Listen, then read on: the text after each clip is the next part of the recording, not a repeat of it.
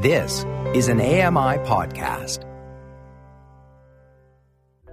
Hey, this is Ramya Amuthan, co-host of Kelly and Company on AMI Audio. Our show is all about bringing people together in conversation. Whether you live with low or no vision, have mobility challenges, or are an ally, everyone is welcome. Join the conversation. Subscribe to Kelly and Company wherever you listen to good podcasts. I'm Joyita Gupta, and this is The Pulse. Photographs are a powerful tool to capture environments, people, and situations at key moments in history. COVID-19 is one of the most historic events in the last 100 years, affecting people all over the world. Recording history is not without bias. Often, history is recorded from the perspective of able-bodied people. The equally fascinating and relevant history of people with disabilities is simultaneously overlooked. Photographing people with disabilities and recording their lives for posterity is an important effort to understand their experiences during the pandemic. Moreover, examining COVID-19 through the lens of disability can shed light on previously unexamined ideas. Today, we discuss photographs of blind and partially sighted people during the lockdown in Italy. It's time to put your finger on the pulse.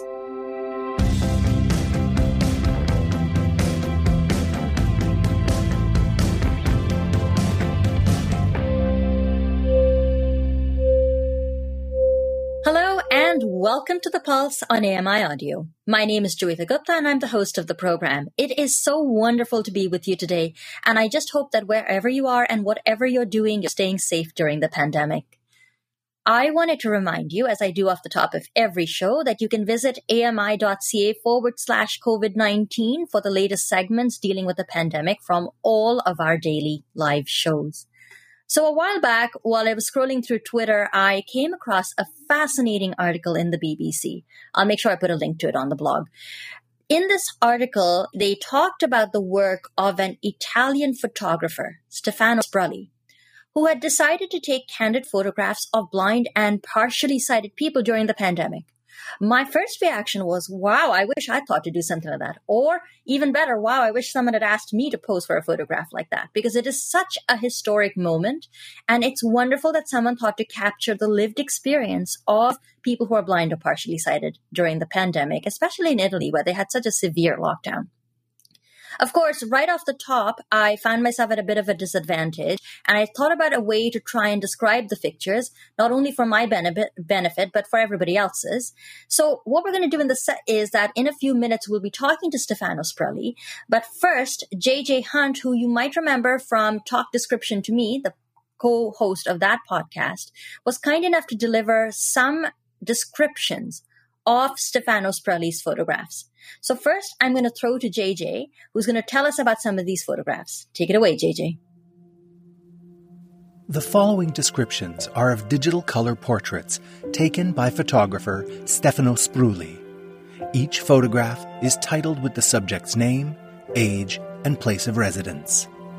Lucia, 55, Rome. A woman with her hands in the pockets of her blue coat stands on a makeshift dirt path that cuts through a field of tall grasses and wildflowers. With her back to us and a blonde dog at her side, she faces a series of uniform mid-rise buildings in the distance, toward which the path presumably leads. Overhead, white clouds fill the pale blue sky. Twins Lorenzo and Francesco, 13, Rome. Two white teenage boys in t-shirts sit in profile, facing a window at our left.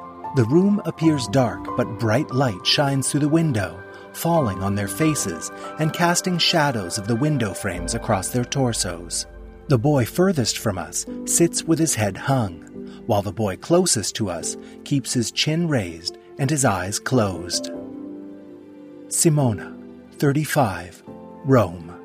A white woman stands in three-quarter profile, depicted from the waist up, facing our left shoulder. She wears her long black hair tied back, an olive green shirt, and a blue purse at her side, with the strap cutting diagonally across her chest. She holds a thin cane vertically with two hands, both of which are clad in milky white latex gloves.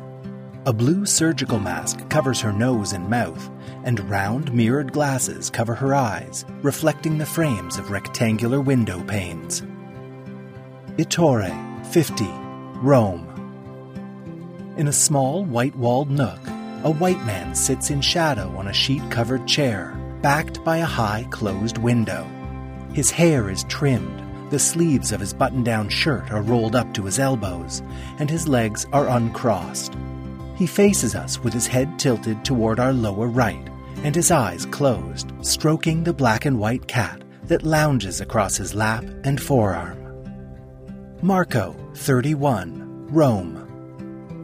A white man in a white and blue graph-check button-down shirt stands in three-quarter profile, facing our right, depicted from the chest up. He has close-cropped black hair, closed, deep-set eyes, and a high forehead. Golden light washes over his face and a pale blue surgical mask which covers his nose, mouth, and chin. Matteo, 32, Rome. A curly-haired man in a t-shirt sits on a couch, leaning over the thick upholstered arm to kiss the large seated dog gazing up at him.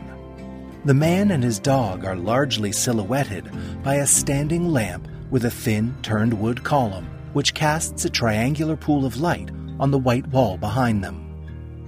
Camilla, 35, Rome. Dressed in a white t-shirt with capped sleeves, a thin woman with long, straight hair stands at a sheer-covered window, turning back to us over her right shoulder. Framed by a low ceiling, or perhaps a window valance, the sheer curtains glow with soft white light, casting the silhouetted woman in shadow. Angelina, 90, Santa Marinella. An older white woman with an impish, closed-mouth grin, deep smile lines, and round cheeks, faces our right shoulder with her eyes closed. Depicted from the chest up, she stands against a rose-colored wall, wearing her graying hair short and a blue collarless blouse with repeated patterns in cream and faded orange. Ariana, 31, and Stefano, 45, Salerno. In this close-up image, a white man in a short-sleeved blue and white gingham shirt reaches behind his back to hold the small, pale hand of the woman walking behind him. The woman's arm enters the image from our lower left, bejeweled with a silver bracelet and a ring with a large square stone. The man's shadow is cast on the blurred ground beneath them, falling on a paved path beside a leafy lawn. Anthony, 31, Rome. A man in a black graphic t-shirt, blue pants with yellow stripes down the sides, and dark running shoes stands in a dimly lit paved lot, backed by a treed space in shadow. Wearing a thick, dark beard and tattoos on both arms, he holds a white cane vertically with one hand. In a three-quarter profile facing our right, he stands with his shoulders slumped and his hips slightly forward. Well, thanks a lot, JT. That was so descriptive. I could really see it in the mind's eye, as it were. My guest right now is award-winning photographer, director, and visual designer Stefano Sprulli, who's based in Rome, Italy.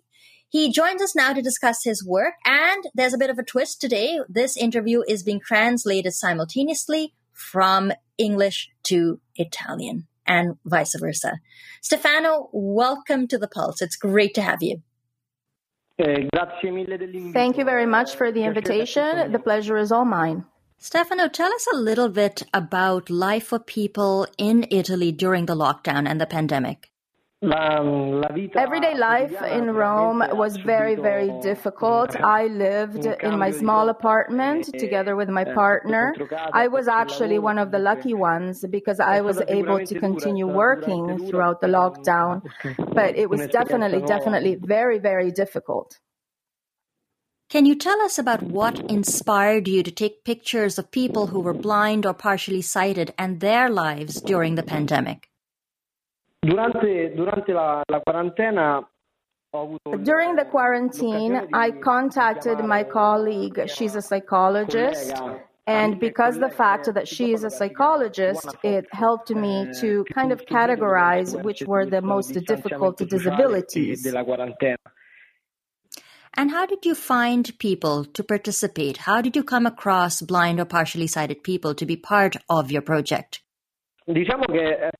So it was really quite easy for me to contact people. For example, one of the people that I contacted, one of the people that appears in the photographs by BBC, is my aunt, Angelina. She is the oldest one of the photographs.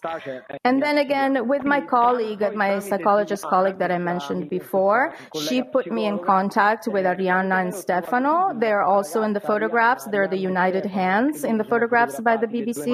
And then going forward, it was like kind of a waterfall effect. I also contacted some associations, and that's how I was able to find the people. So one of the participants is your aunt, but tell us about some of the other people. Did you have mostly men or women? Were they older or younger? Were there any children? What can you tell us about the people in the photographs?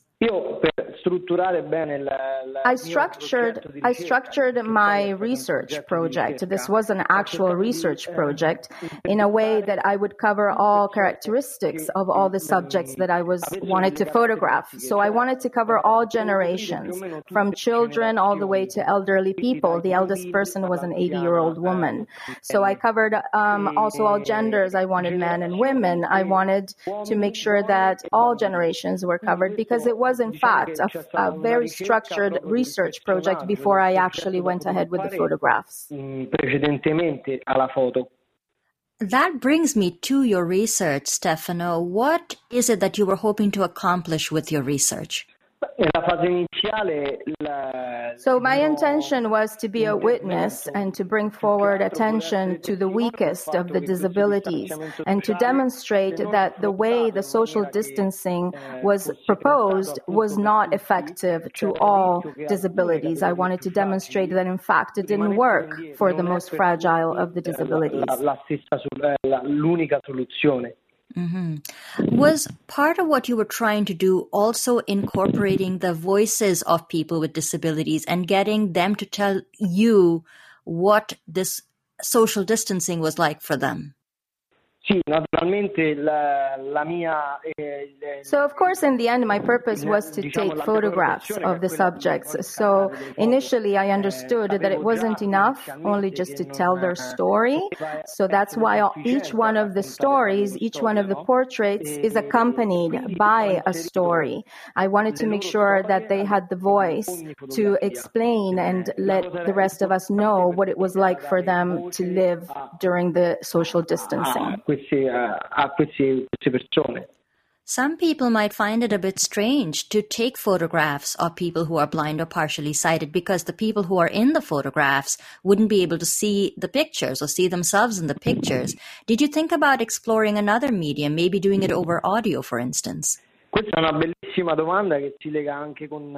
this is a beautiful question, and it is a beautiful question because it brings me to my final intention with this project, which is actually to put together a book that in some way is going to be useful with the combination of other media for the non-seeing people. So we had already discussed this project with some colleagues that helped me work on this report, and that is the intention in the end, is to produce a book that will, like I said, is going to be useful for the non-seeing, non-sighted. While I was taking the pictures, while I was going through the project, I was thinking that the intention was to finally bring this forward as a means to let the rest of us know what it means to suffer from a pathology or have some kind of impediment.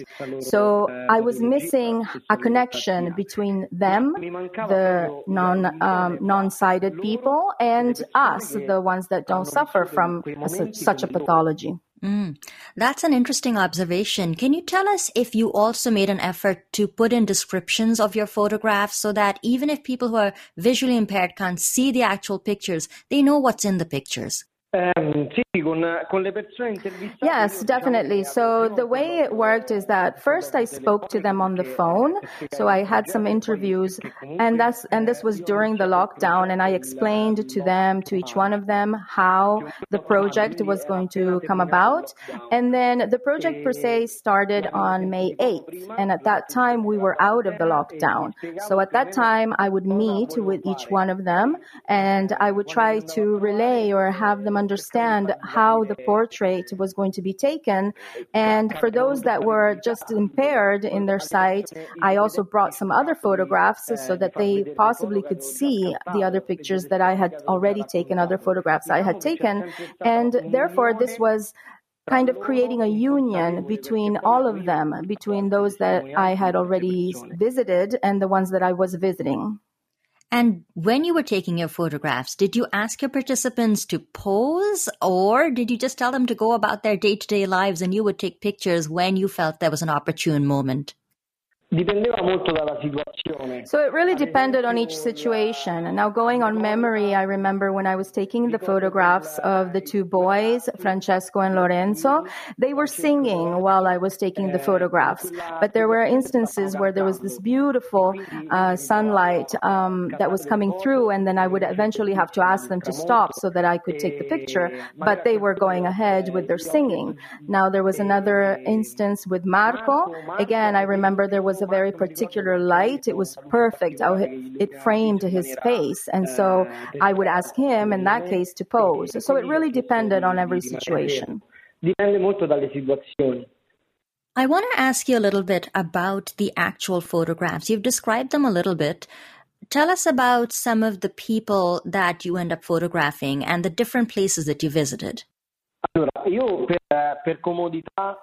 So for easiness and for just mobility of myself and distance between myself and the people that I was photographing, so the majority of them are located in Rome or in the surrounding areas. I just wanted to make sure that it wasn't too much traveling time and that it was easy for me to move to see them, and so that we would have the report ready in time. Now, I'm not sure if that answers your question.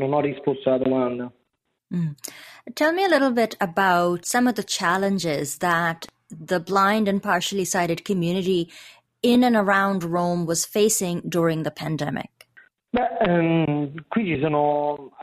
So the experiences were really varied depending on each one of the people that I worked with. So for example, in the case of Lucilla, she walks around the city with a guide dog. So for her, she found that the lack of the noises of the traffic of the city made it really difficult for her to navigate, because then she was missing those noises. And every time she needed to go outside and, take her dog out to do its needs, then she experienced that difficulty with the lack of noises in a city like Rome. Yet there are people that I know who have guide dogs, and they complain that when they're in the street, people like to pet the guide dog. Did some of your participants with guide dogs find that fewer people were bothering them because they were afraid of contamination?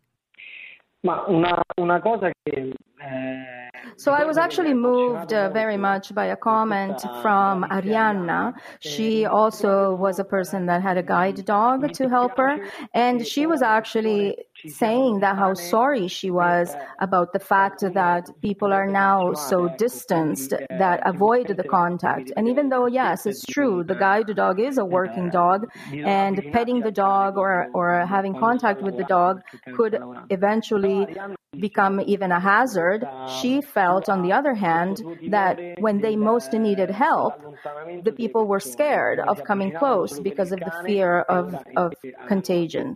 So, you can find yourself that a key falls to the ground, or you're doing your grocery shopping, you actually need additional help. And she was very sad about the fact that in that period, people were actually more apart than before. You mentioned two young boys in the interview, Francesco and Lorenzo. What was it like for them being blind and staying home from school during the lockdown? Did they and their families have any challenges? So they were encountering many difficulties. In fact, I had a chance to interview their mother and their grandmother before the actual photographs, and they were explaining to me how, they had become not only parents, but also the substitute supporting teacher, right? So that changed their life. That changed their life to becoming teachers. It changed their life to having to even set aside their work, their own personal activities in order to support the boys. And in particular, in the case of Francesco and Lorenzo, they were born 6 months premature. So they brought additional issues, not only blindness, but it was very, very important, therefore, for them to be in a formal setting of education. So missing out on those 3 months of formal education was a very, very dangerous risk. So it was very difficult for them. In another photograph, you are with a young woman in a care home who's really quite heartbroken because she has no visitors during the lockdown. Tell us a little more about that. Go ahead. I'm sorry, I just want to clarify because I want to make sure I know which photograph you're talking about. Is it an elderly woman? It was the woman that you were going to take out for ice cream, but you realized that wasn't going to be possible. So that is my aunt, Angelina, that you're referring to. And I go visit her generally 2 to 3 times a year. She lives just outside Rome in a very beautiful seaside town called Santa Marinella. So whenever I used to go visit her before, I would take her out, walk around. We'd even go down to the shoreline. And for her to breathe in the fresh air of the sea, that would make that day very, very special. So on the occasion that I visited her, I first made sure that I was safe, that I was not carrying the disease. But as soon as I told her that I couldn't take her out, I heard immediately the change in the tone of her voice and how disappointed and sad she became that I wasn't going to be able to take her out because I said, it's dangerous. It's even dangerous that I'm here to see you. So she was sad about that. You've obviously had a lot of interaction with your aunt Angelina, but through this project, you've met blind and partially sighted people with a lot of different experiences. How has this project, the report that you wrote, the photographs that you took, changed you as a person and changed you as a photographer? So this was a very testing experience for me. It definitely sensitized me to what it is to live with a disability, to try to understand what it is to live in those people's shoes, although I think that we will never really be able to understand it. So it definitely has changed me. I came to know some very extreme experiences that I wasn't aware of throughout the pandemic and the lockdown. And with every project that I do, because I do generally work on social projects, you learn something. I learned something from each and every one of the people that I worked with. So I believe it made me a richer person in spirit. And I am very, very happy to have been the witness, kind of carrying the flag for being the voice of the impaired sight people, because there was no one else that did this, brought their voice in Italy or in the world. I believe that I was the first to do though. So I was very, very proud of this experience. That's right. I think you were the first to do something like this. I remember thinking, I wish I had thought to do something of this nature myself.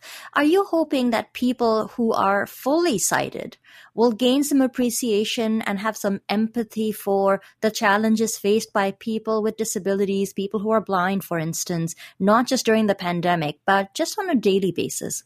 Well, I definitely hope so. I hope that this was like a first building block towards creating respect towards others with any kind of disability. We need to educate, we need to sensitize other people towards any broader kind of disability. So I hope that this is going to be the future of what I brought with this project.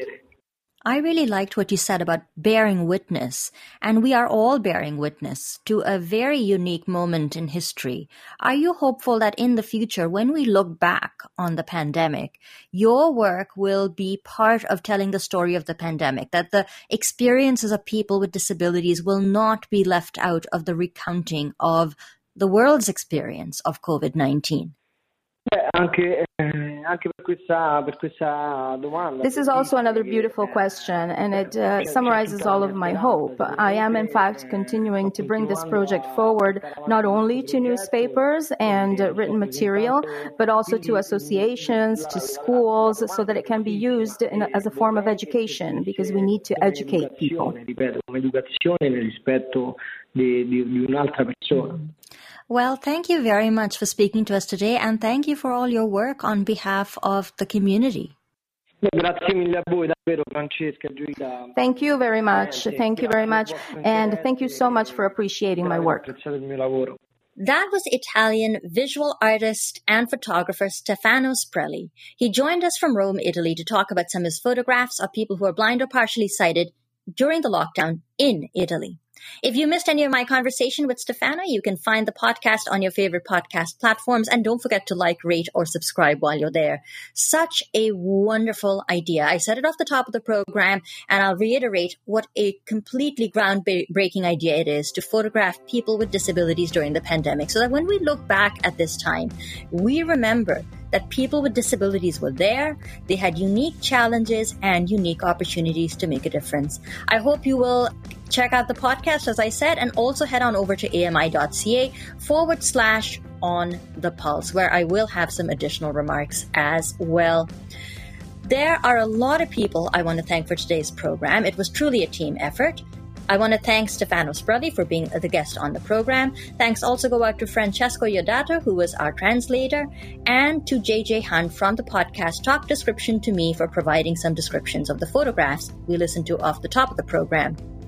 The technical producer for The Pulse today was Sam Robinson. Andy Frank is the manager of AMI Audio, and Paula Deneen is our technical supervisor. Most of all, thank you for listening. I hope you'll reach out to us with any feedback. We'd love to hear from you. You can write to feedback@ami.ca, or you can find us on Twitter @AMI Audio. Use the hashtag PulseAMI. If you want to reach out to me directly, you can find me at Joeita Gupta. Thanks a lot for listening, and have a wonderful rest of your day.